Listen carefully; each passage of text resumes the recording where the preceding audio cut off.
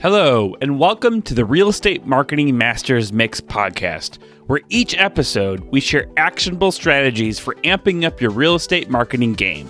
And now, here's your host, Dave Cole. Thank you so much, Scott. Today's podcast is really a lesson rather than a discussion.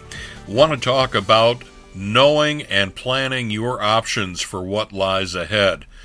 We don't know what's going to happen, and there's going to be effects for years to come if and when we fully recover or recover to some extent from the pandemic. And that certainly applies to real estate. I'm going to use a big commercial real estate example, a large example, just to bring this across to you. And that involves Pinterest. Now, we're not here talking about their social media impact as we might on some of the other podcasts geared toward technology. Want to talk about what Pinterest was able to accomplish or how they accomplished it, because it's significant for everybody. Pinterest was in the process of expanding, quite understandable given their success as a social media platform. And earlier in 2020, in fact, the lease they negotiated, ironically, was completed in early March of 2020 in San Francisco, obviously one of the most expensive cities for both commercial and residential space. They completed a lease, or negotiated to begin one, for 490,000 square feet of office space in San Francisco. This was a lease with a potential of $440 million by the time all was said and done. So obviously, probably one of the largest long-term leases ever, although that I don't have the statistics on. We're told it's a potential of $440 million for this office space lease for San Francisco. Obviously, as the pandemic set in, their people were not going to the office, not able to go to the office, and as so many of us and so many companies found out, maybe they don't need for everybody to go to the office. It can reduce their amount of office space. So what Pinterest did was negotiated. How can they get out of this lease but yet satisfy obligations? What they came up with was offering, and it was accepted by the landlord, a 20% cancellation fee. So, what that means is that Pinterest, one company, to cancel the remainder of their lease, paid $89.5 million. That's to not rent all that space. Obviously, a huge expense and a big dent in the budget for Pinterest. But I want to think about this and present this from all points of view and get the thinking going in the decision process. Yeah, they paid $89.5 million for something they're not going to use. In the process, it basically saves them over $300 million by having done that. That might be money they can use to help, obviously, with setting up their employees to work from home, or maybe smaller office or smaller remote locations, have plenty left over, possibly to hire more employees, spend more on marketing, whatever the case might be. So in the long run, even though they spent $89.5 million for something they're not using, it got them out of an obligation that would have been a big challenge to fulfill or make full use of. And it keeps them alive. It could help their business thrive. So they won out by doing that.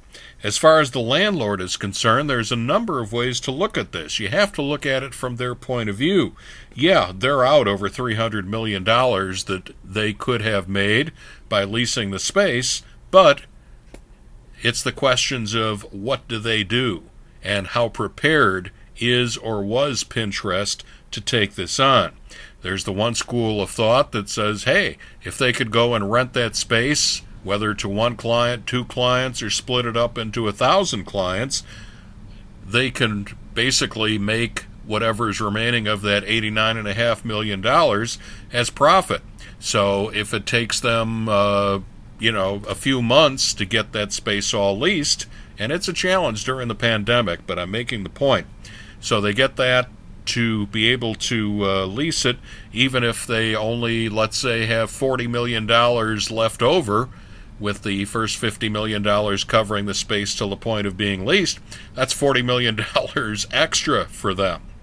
So that's one way of looking at it, and that puts the challenge on their leasing people, their leasing agents. Maybe it could have been turned into some type of a warehouse. We don't know. Yeah, that's a challenge, but that's a way that they could deal with it. It's still how they can make the best out of receiving an $89.5 million payment up front, which they would not have had they not agreed to cancel the lease. Now, from the landlord's point of view, and those of you that are into the cash analysis and the cash flow and so forth will be able to figure this out. Now, here's all these other landlords having terrible misfortune and struggles during 2020. Now, this landlord winds up with a significant cash flow for the year, especially if they're able to collect additional rent during the remaining months at the time of 2020. So the landlord, yeah, they could try to rent that space out. They could split it into sections. Maybe they would consider selling the property because look at what's on their books. Or they could look at it that, okay, now if we sell the property, even if it's for, say, and just to give you the idea, the train of thought, so what if they sell the property for $30 million less than it's valued? If they sell it soon enough, that $89.5 million they collected could more than cover what they would lose from selling it and set them up with different tax strategy. Perhaps they could show the quote-unquote loss by making that sale at that price because of the pandemic and be able to put the profits that they made from the cancellation of the Pinterest lease into a different category. So again, things that you need to look at. There also may be other parties involved in this consideration. We don't know the landlord if they were still paying on the building. There could be lenders involved. There could be their investors involved. There could be their employees involved if they have a lot. So there are a lot of things to consider, and for that landlord, this could become a survival decision, or it could be an operational decision. Whatever they do, it was something they needed to deal with. It's not like the landlord went in the first day, said, okay, we'll give you the 20% cancellation fee. Now, let's see. There would have been some type of notification sometime to begin that discussion and preparation process. For Pinterest, they save jobs.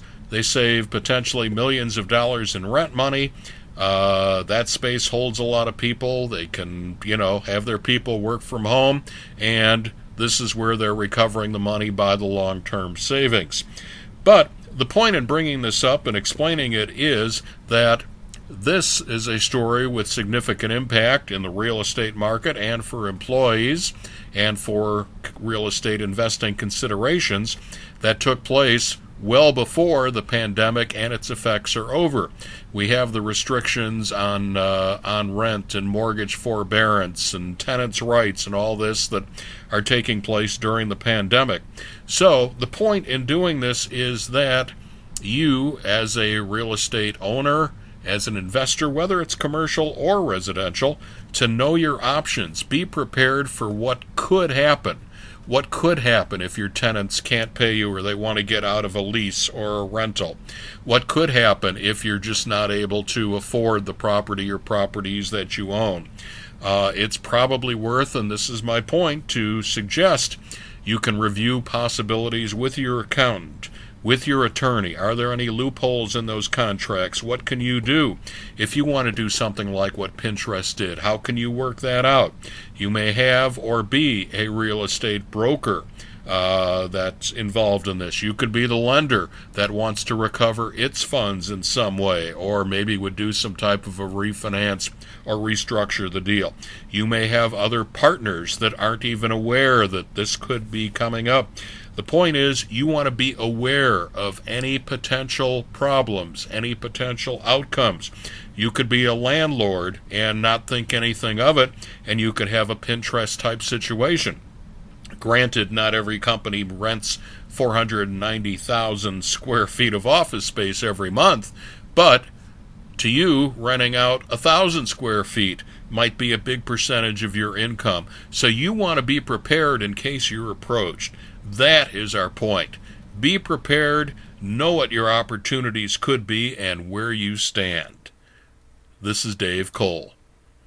Thank you for listening to the Real Estate Marketing Masters Mix podcast with Dave Cole. Be sure to visit our website at davecole.com for more episodes with actionable strategies and to subscribe to future episodes. Please consider leaving a 5-star review and sharing this podcast with someone who would benefit from this content. Thank you, and see you next episode.